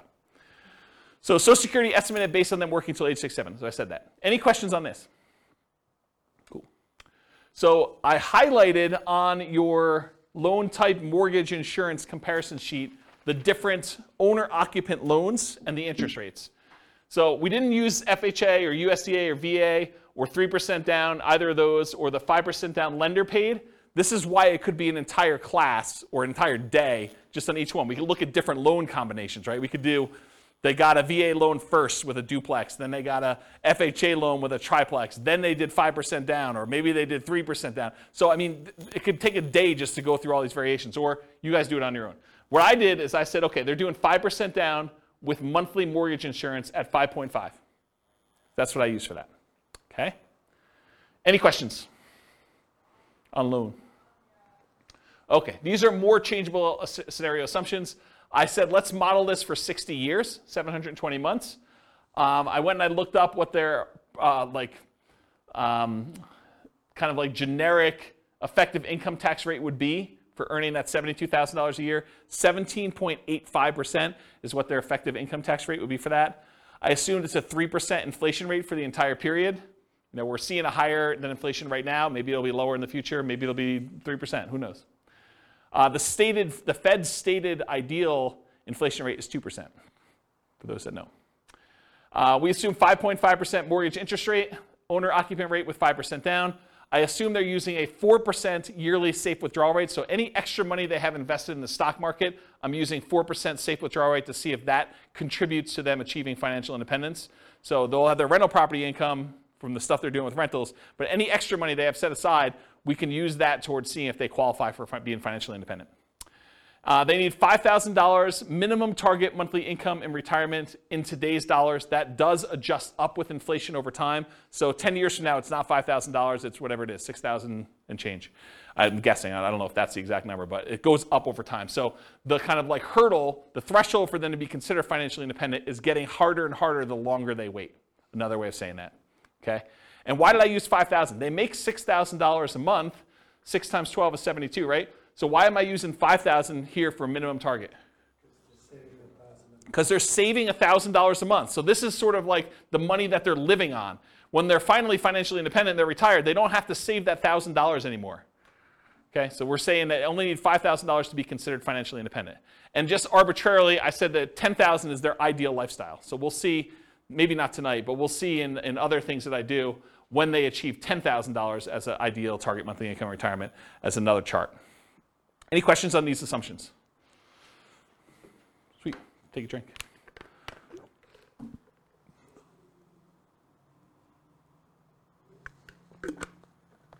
All right. Ooh, small fonts. Okay, so these are the property assumptions. These are the details that I use for the property. So I'm assuming it's a $375,000 property. It is not based on Northern Colorado. It's a generic sort of like skewed a little higher than average property for the U.S. So 375 property value, purchase price, and it goes up at a rate of 3% a year. The same rate as inflation. For a fixer-upper Nomad, for the one when I do fixer-upper, they're buying it at a 10% discount. That's what my assumption was. Okay. I'm assuming they put a 5% down payment, so it's 5% of purchase price for down payment. There is PMI. For the fixer-upper, I'm saying they need to spend, bless you, I'm saying they need to spend $12,000 in fix-up money, as well as the down payment and any closing costs in order to fix that property up and capture the 10%. So it's not like they got 10% profit. They got a 10% discount, then they had to put $12K up in order to capture the rest of it, okay? For lease option, I'm using the option fee for paying the down payment on the second property on, so it does not require a 5% down payment for subsequent ones after the first one. They got to save up for the first one now. And then for the ultimate real estate agent retirement plan, I'm assuming they're getting a 3% rebate as a commission. Everyone knows that real estate commissions are not fixed. They are negotiated, and that 3% is arbitrary, and I picked it. I'm not saying that that's what you will always get. Could be higher, could be lower. It's whatever you negotiate. I'm also saying 1% of the purchase price and closing costs at the time of purchase. There are no seller concessions, so the seller is not contributing towards your closing costs in any way. The interest rate is 5.5 for the 5% down plus PMI. It's a 360-month mortgage term, 30-year loan. Rent on this property is $2,600 per month, but rent increases at a rate of 3% per year as well. So rent keeps pace with inflation. You could argue that you might be able to do better with lease options. So I didn't do this, but you could say, look, I'm allowing these guys to buy the property. Why would I charge them the same rent that I would charge someone who is doing a lease with an option to buy? I probably could get a small premium for doing that. I didn't do it in this case. So lease option is handicapped a little bit. And then for house hackers, if you're renting out 1 bedroom, I'm assuming you're getting $650 a month for that bedroom. If you're renting out 2, that's 2 times $650 or $1,300. If you're renting out 3, I assumed it's $650 for all 3. That's $1,950 if I did my math right. So while you're owner occupying the properties, you are collecting that on 1 property. Once you convert it to a regular rental, it's the $2,600 a month. 3% of the monthly income is the assumed vacancy rate. So that's what I assume for vacancy. That's if they're managing their properties well. They're starting 60 to 90 days ahead of time. They're not letting the properties go vacant before they start marketing. They're really doing a good job managing their properties. 10% of the monthly income is the assumed maintenance rate. So that's what we're setting aside for maintenance. And then 0.75% of the value of the property is assumed property taxes. So property taxes at the start is about $28,1250 per year. And some people in other states are thinking, wow, James, that's really low. And some people are like, wow, that's really high. So we're using a number that I think is defensible. Again, you can copy these to your own account and change all these assumptions. And as the property value goes up, so does that taxes, because it's based on the value of the property each year instead of it being just a fixed number. And then I'm saying 0.4% of the value of the property each year is assumed for the property insurance rate. So based on that initial value of $375, it's about $1,500 per year. And again, people in other states are like, James, that's really low or really high, although I think most people will say that's really low. This is a residential property, and 15% of the purchase price is considered the value of the land. So you cannot depreciate the value of the land, so that is my assumption for that calculation. And so that's when I'm doing my depreciation calculation. I'm saying that 85% of the purchase price is the depreciable amount. Any questions on my property assumptions? It's going slow so that when I give you the numbers, you're not asking me all the questions about my assumptions. This is why I take the time to do it ahead of time. There's some thought here. Okay, so this is sort of a review. If you came last week, we did the buy and hold stuff. So this is them if they say, look, I'm not doing any real estate at all. This is the person's situation. We just covered all the details. This is them investing completely in stocks. No real estate, they're renting. So if they just do all stocks, no real estate, it takes them 482 months in order to be able to be financially independent. And it's all from their stock market account and if they hit Social Security, from the Social Security. I have a quick question. Yeah. Do you assume their salaries follow inflation, or do you keep Yes. Yes, Okay. the salary does increase with inflation. and Yep. it's the same as inflation? And expenses. Okay. So their personal expenses and their salary increase with inflation. Yeah. Okay. Yep, absolutely. So really, they may be saving slightly more than $1,000 a month over time, but if you adjust back for inflation, it's actually $1,000 in inflated dollars. But a lot of jobs don't follow inflation, so that's why. And some do. Most do better when you figure that people jump job to job. Yeah. but- Yeah. Yep. Yeah, I looked at data on that a long time ago. All right, so any questions on this? Cool, that's easy. All right, so now we've added in, they're gonna buy one owner-occupant property. They're just gonna move in, and now they're gonna actually invest in stocks. Now, when they move into an owner-occupant property, they actually end up saving less, right? Because the amount that it costs them to buy a property is much higher than the amount that it costs them to rent a property. So in that case, we make an adjustment, and they end up saving less. Still, though, works out better. 396 months. And it turns out it's 396 months. I'll kind of jump ahead. I'll steal some thunder for myself. Turns out it's 396 months because that's when they pay off their property. And when you pay off your property, you no longer have to pay the principal and interest part of that payment. And so that actually gets subtracted from the $5,000 they need to earn in order to be considered financially independent. It's now $5,000 minus that principal and interest part because they don't have a housing expense. They have taxes and insurance and maintenance on the property, but they don't have a principal and interest part, and so they achieve financial independence when that property is free and clear. Does that make sense? Okay. Now, this other one is they rent, but they're buying 20% down payment rentals. That takes 370 months for them to be financially independent. So it gets a little bit better if they buy 20% down rentals. Then if they buy 25% down rentals, they're still renting themselves, they can achieve financial independence in 346 months. A little faster. What if they do 15% down rentals? Takes a little longer, 370 months. Okay? To rent or buy. Should Norm and Norma keep renting for $1,800 a month? It increases with inflation, or buy a property with almost $600 a month higher monthly cost. They go from saving about $1,000 per month when renting to about $420 per month when they buy a property to live in. So they significantly decrease their savings amount. Yeah, Nick? But like you were saying, that's a fixed cost that never changes. Yes, and it does switch over after some point. Yeah, I'm going to do a whole chart on that for the upcoming podcast. Yep, you're right though. Should they rent or buy? So when nomading, except nomading by proxy, they are moving in and therefore have this reduced savings amount. Right? So when they do nomad, they're buying a property to live in, and so they're not saving $1,000 a month anymore. Now they're saving less, like $420 a month. And as they buy more and more expensive properties, it may even get worse. Right? So will it matter? Like, is that going to really hurt them? We're going to find out. So now I've said, what if they buy their one owner occupant, then they do 20% down payment rentals? Well, that actually increases to 394 months. What if they buy one owner occupant, then they do 25% down? Same thing, 394 months. Huh, that's weird. They're the same amount for buying 20% or 25%. What if they do one owner occupant, then they buy 15% down rentals? Huh, that's also 394 months. Why are all three of those 394 months? Well, I told you. It's because that's when they pay off the house that they lived in.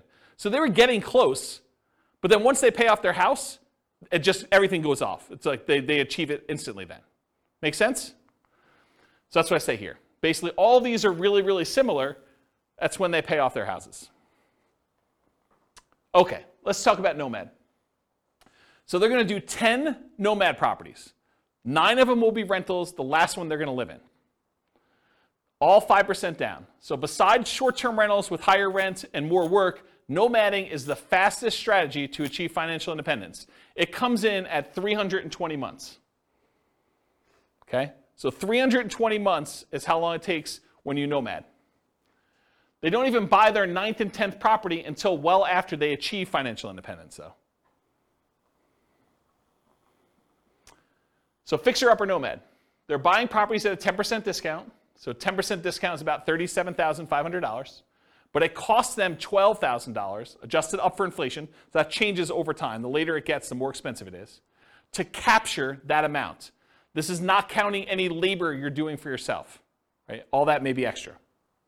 So $37,500 discount minus $12,000 in rehab costs. So you're really capturing about $25,000 in equity when you do this fixer-upper nomad model. And that's just an assumption, right? Yours could be better, could be worse. Maybe you get better deals in this. Maybe you get worse deals in this. I had to put a stake in the ground. That's why this could be a whole day class by itself. They also, because they're buying it at a discount, $37,500 discount, they get almost $200 per month more in cash flow. Right? Because they're borrowing less. They're doing 5% of a 10% discount instead of 5% of the full price. So their cash flow is a little bit better when they do fixer-upper nomad. They need more money to acquire/rehab the properties, though, which actually delays when they can buy the property. Because if they were just trying to buy a property as quickly as they could save up just a 5% down payment plus closing costs, now they need 5% down payment plus $12,000 plus 1% in closing costs. It delays when they buy that first property and some subsequent properties as well. Okay? But then they're collecting better cash flow on it, which helps them qualify for future loans and kind of replenishes their money, but they still need $12,000 in rehab money for the next one too, because I assume that they're repeating it every time. So regular nomad needs about $22,500 for down payments versus this $32,250 with the rehab costs. And I just broke out the math. The 5% down payment on the discounted purchase price is $16,875. The 1% in closing costs is about $33,755 and $12,000 in rehab. That's where this $32,250 comes from. And it delays when they acquire their first property. So any questions on my assumptions? The reveal. So that takes 231 months to achieve financial independence. Before it took 320 for them doing the regular nomad. Now if you buy a property at a 10% discount and you get that extra cash flow, even though it delays you buying your first one a little bit, maybe even a couple other ones, it's actually faster, 231 months. Part of it's the extra cash flow. Any questions on fixer-upper nomad? Nomad by proxy. So they continue to rent themselves. So they're still saving that $1,000 a month, but now they have somebody nomad on their behalf. So that's interesting. We've assumed that they have more than one proxy, which is a big assumption because if you're just thinking I've got one kid or one friend or one parent or whatever it is who's willing to do this nomad by proxy for me, then this would slow it down because I've assumed that they could do it as quickly as they can come up with that 5% down payment and they've got enough people to do it where they're doing that. I assume that there was no benefit or compensation to the proxy. Most of the time when you're having someone nomad by proxy, you're giving them below market rent or ownership in the deal or something else. And I did not assume that in this case, which is a big assumption. And that's why this whole thing could be its own class, right? It could be a whole full day class. They just started paying rent right away. One of the reasons this one does so well is they collect rent right away, so they don't have to wait a year while they're living in the property. They have improved debt to income, which helps them qualify. They're still renting and have income property and properties, and then they buy faster than one per year, because they've got the Nomad by proxy. So this shows you how quickly they're acquiring properties. This is the number of properties owned, and this is time. The red one is Nomad by proxy, so you can see that they acquire them very, very quickly. Basically by the time they're, month 150 or so, they have all 10. The orange one is when they did Fixer Upper Nomad, so that was a little faster, even though it was slower to start. See that? So they had all those, a little bit, around 200 months or so. And then the regular traditional Nomad, it was slow. And I told you, they didn't acquire these last two until after they were financially independent. Because part of it is they've got to acquire the properties, they got to make sure they have their DTIs in place, and they got to make sure they have down payments saved up. So that just shows you their speed. How quickly does Nomad by proxy do it? 214 months. Financially independent, 214 months for that one.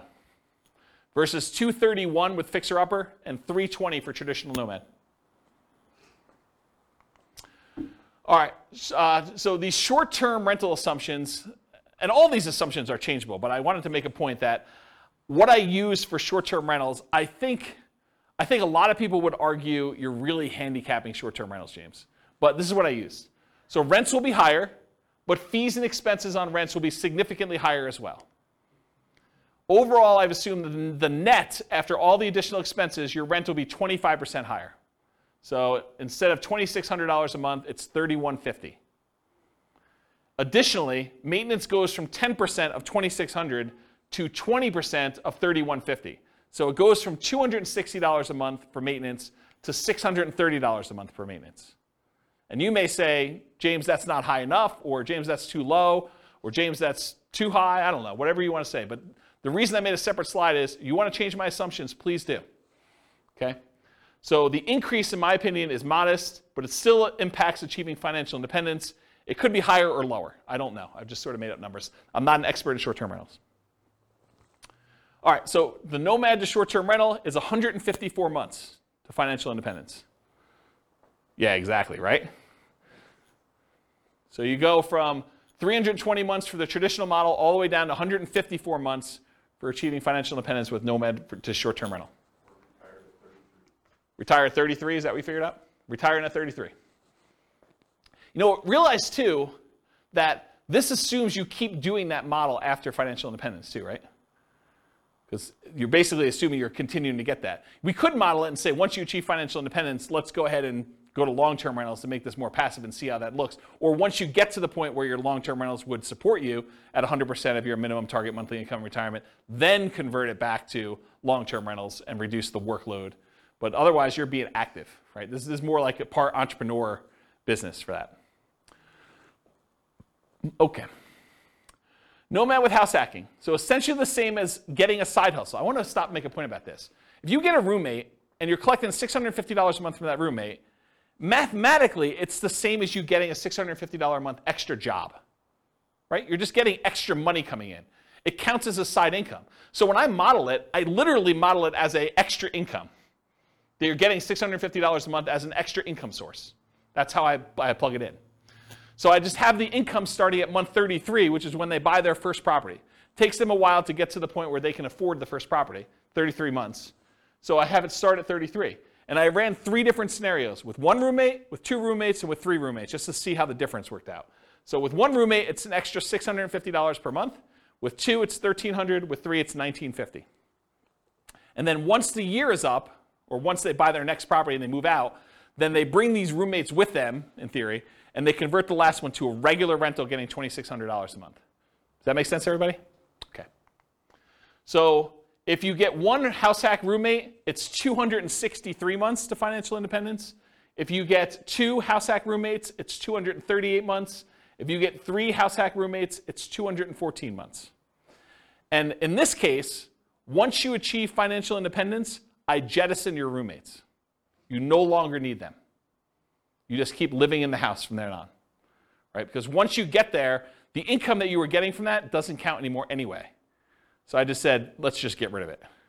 Okay, so you have enough financial independence income sources from the rentals and any money you have in the stock market and whatever else to support your minimum target monthly income in retirement without the extra roommates in house hacking modeling.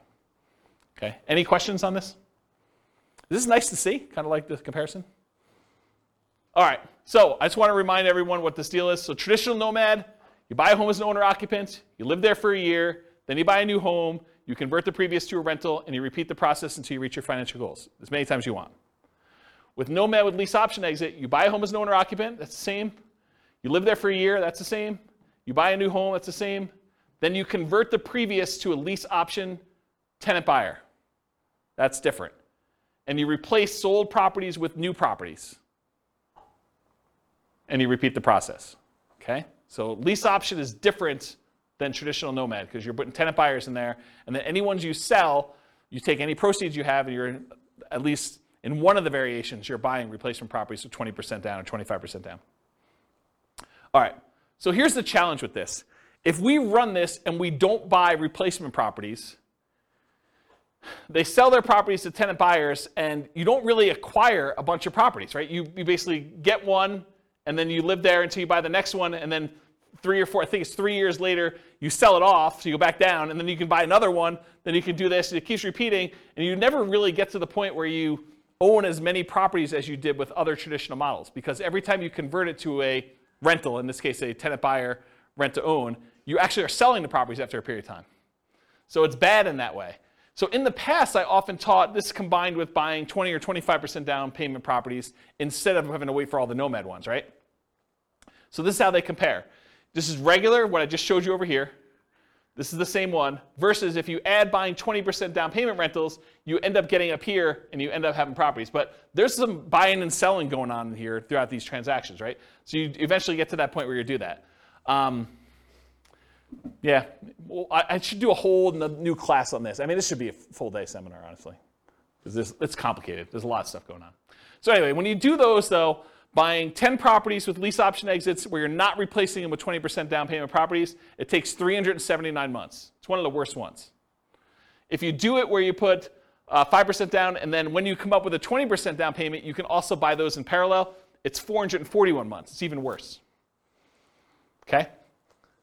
Now, what's the problem you're solving by doing lease options, though?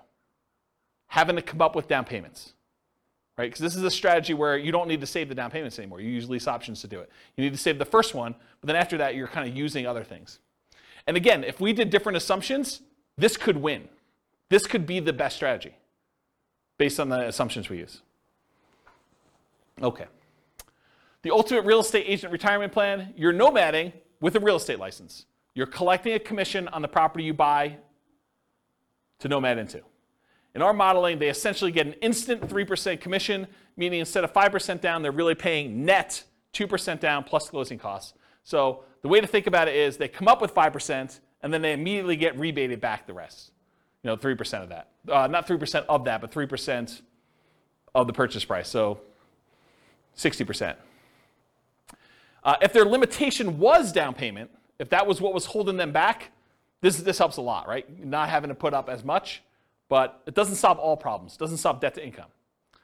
So I plan to teach a whole course on this strategy for those that are interested. If you guys are like, hey, I want to do this whole thing, I probably will do like some type of significant course. So if you do that, though, it's 310 months to do that. And all it is the same as traditional Nomad, except you have a real estate license. So that's the difference. So the main real estate license, the main one where you didn't have a real estate license was 320 months. This saves you about a year, 10 months, just doing it that way. Okay? Any questions on that? Nice. And then this is all the buy and hold ones from last week with all of the Nomad stuff from tonight, all on one chart so that you can see a comparative where they are. And you could see in general, bless you, Nomad is better, right? Can you see that? If you're willing to Nomad, you can save all this time. And I agree. I think Munir was the one who said at the beginning, no one wants to move, right? Who wants to go and move into properties? But you make a compelling enough financial argument. You're like, is moving worth 50 grand? Or is moving worth 10 years of not working? You start getting to these points where you need to make that decision for yourself. Is a really sucky weekend worth, stopping working 10 years from now? 10 years earlier than you would. And only you can make that decision, but that's how I think about it. What's the maximum number of properties they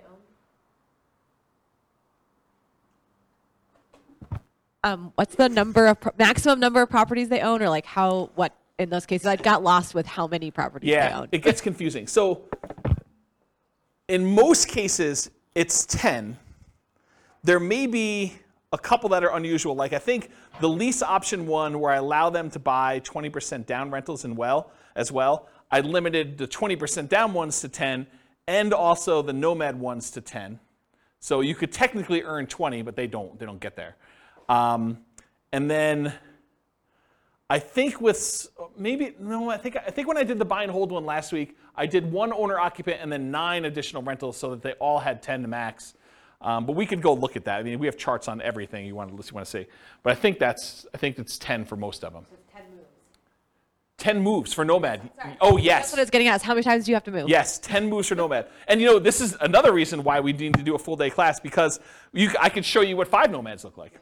Or I could show you what 3 Nomads, then 20% down after that looks like. And those can become interesting because you decide, hey, listen, I'm only willing to do this 3 times, but then I'm willing to do 20% down after that. And now I have like an asset base and some cash flow to help me with my savings, and I'll get to there. That might speed things up enough where the 20% down now looks a lot faster because it was slower before, right? Like this could be a way to jumpstart things and combine them. Or maybe you're like, I'm willing to do short-term rentals for the first X years, but then after that I'm done. Or I'm willing to buy a certain number of properties till I have kids and then I'm done. Or I can't start nomading until my kids are out of the house and then I start nomading. So there's all sorts of variations on how to do this. And that's why there's probably multiple full-day events for doing modeling like this. Or copy them into your account and change the assumptions yourself. Because you change and we're talking about very specific characteristics of the properties. You change it to our numbers around here, they look different. You change it to numbers in Greeley, they look different. And one of the things I'm doing is if you go to realestatefinancialplanner.com/model, what I'm working toward, and it's in very late alpha, kind of where I describe it for those that are programming people. I'm actually taking 300 market data sets, what the price and rents and taxes and insurance and maintenance and all that stuff is for 300 different markets, and running them through literally 100 different scenarios. 15% down rentals, 20% down rentals, 25% down rentals, Nomad, house hacking Nomad, ultimate real estate agent retirement plan, like house hacking, like all of these different variations. Or, what if I get, 25% more income, or what if I get $100 per month more rent on properties, or $100 less in rent on properties, or what if I hire a property manager or don't hire a property manager? What if I do all these other things? And so there'll be like 100 variations that compare themselves to each other based on that city's specific numbers. And so that's the thinking behind the podcast for each city is there'll be classes that teach the information so that you understand what's going on, but then you need to look at the, I got distracted with a phone call. You need to look at the actual numbers for that city with all the different variations you have so that you can see the specifics for that city. And then you could still copy them all into your own account to be able to go and see, well, I'm not buying those price houses, or James, you're actually a little off on my city, the number's a little higher. And if I'm off on your city, please let me know, because I can just change it and then click a button and rerun all the scenarios. That's why I'm writing the code to do that. I don't know why I was telling you this story, except that it's a lot of variations if you want to do it, and it's specific for each city. I think that's where I was going with that. So, any questions on this? I think there's one slide left. All right, in conclusion, assumptions for modeling matter a lot. right? You change one little thing, it's like the butterfly wings flapping and all that other stuff, right? I mean, you make one little tweak here, and that cascades out over 720 months, and you doing certain things. Should you pay off properties early? Like you could decide to do that too. Or what if you got better than the assumptions I used in the stock market? Or what if you're afraid of the stock market and you're keeping this in savings accounts? All these things matter. And so I think changing all those things can matter a lot. If you change the assumptions for your income expenses, it changes everything. For market conditions, appreciation rate, rent appreciation rate, price, interest rate, vacancy, rent, maintenance, property management, taxes, insurance, the stock market rate of return, what you're investing in and its risk profile of what you're doing, and then your target monthly income retirement. If it wasn't $5,000 a month, might significantly change the numbers for these guys. Might be better or worse. You don't really know. The safe withdrawal rate you use. I mean, if you're using 4% or you're using something much more conservative because you're afraid of stock market stuff and you want to be conservative there, that could limit your ability to achieve financial independence or change the numbers or characteristics. So the strategies that work best in that market may differ. So you shouldn't use the numbers from tonight as like a fixed thing, but I think it's instructive to see how I set it up and what the assumptions were and kind of how they relate to each other for one particular person with one set of assumptions in the one market. You got to do the math for your own stuff. And then I mentioned the website, realestatefinancialplanner.com/model, and then just pick your city. And I think I did a whole bunch of, I think I did 305 cities or something like that. It was about 300. And so you can go look at those and see like how they all work. Do you have a question? Sorry, I really like numbers. So I'm just curious in your assumptions, you don't talk about health insurance benefits? It's included in personal expenses. And personal expenses. So my question is, that can change when you have employment versus not. Does that change in your calculations, or do you keep it? It's easy to do, right? So I'm just saying, in your modeling, can you change that? Yeah, and I'm going to tell you how to do it right now, right? So we said when they achieve financial independence is when their income emits $5,000 a month. Yeah. So if they're working and it's $5,000 a month, maybe for the retirement one, we say it's now $550 or $6,000 or whatever it is, right? So you just change what you need to have in retirement. And I did a class earlier this year where I had you walk through, it's the budgeting class. I made a budget spreadsheet, and it's a special budgeting spreadsheet because most budgets allow you to kind of do a budget for today, right? They kind of do that. My budget spreadsheet had all the different things that you'd have as income and expenses. It mostly does expenses, income on the right-hand side, but it does mostly expenses, but then it has 3 columns. Bless you. It has column number 1 for what's your current stuff, like what are you spending money on now? Column number 2 is what's your minimum. What I would call is if you really were tired of your work, or you got sick and you couldn't really work, or something happened to you, and you were gonna live a lean fire, or sort of like your minimum where you're not going out to eat every night, maybe you have Netflix, but you don't have the other streaming services. Like you really, really cut back and you had like a super lean budget. That's minimum target monthly income. Then you have a 3rd column for your ideal. And basically I have you write down, okay, if I'm living my current one, I'm spending this much on dining out. But for lean, I'm spending this much, and for my ideal, I'm spending this much. And so at the end of it, it gives you 3 different numbers. It gives you your number for today, so you know where you are. But then it gives you a number for if everything really got bad, like do I have enough, and how close am I to have enough? And then the 3rd one is this is really what I'd like to live at. And so you have a number for that. And then later on, I show you how much you need from investments, cash flow, and pensions, and all that stuff. And so I do some math for you there to show you what the numbers you need for each of the 3, so that you can then quickly see where I am compared to that. And I think that's a better way, in my opinion, to do budgeting, to kind of do like your current, your lean, and then your kind of target ideal one. But that answers your health insurance question, because when you do the health insurance section down there, you say, this is current. This is if I really had to stop working, or I got to the point where I'm like, I'm done. And then this is, look, if I really want to be living my fat fire or total fire, whatever you want to call it, then this is my number for that. And you can go ahead and budget all 3 ways and see the differences between them. Yeah. So that sort of answers your question about how to do it, right? Totally. Yeah. Okay, cool. Any other questions? That's all I got. Good stuff? Great stuff. Yeah. You're very, very welcome. Yeah, thanks for coming. I do appreciate it. It's good to see you guys. All right, on that note, I will see you all in the future. with home prices up, mortgage interest rates up, and rents up, but not quite enough to counteract the higher prices and interest rates.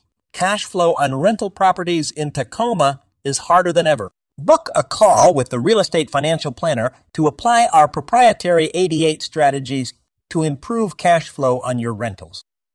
See the show notes for a link to schedule your call and improve your cash flow today.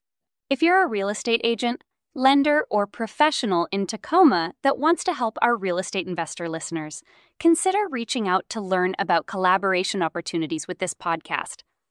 We'd love to add more value to our listeners by having you assist our investors buy, sell, and finance their real estate investments. See the show notes to schedule a call to discuss collaboration opportunities.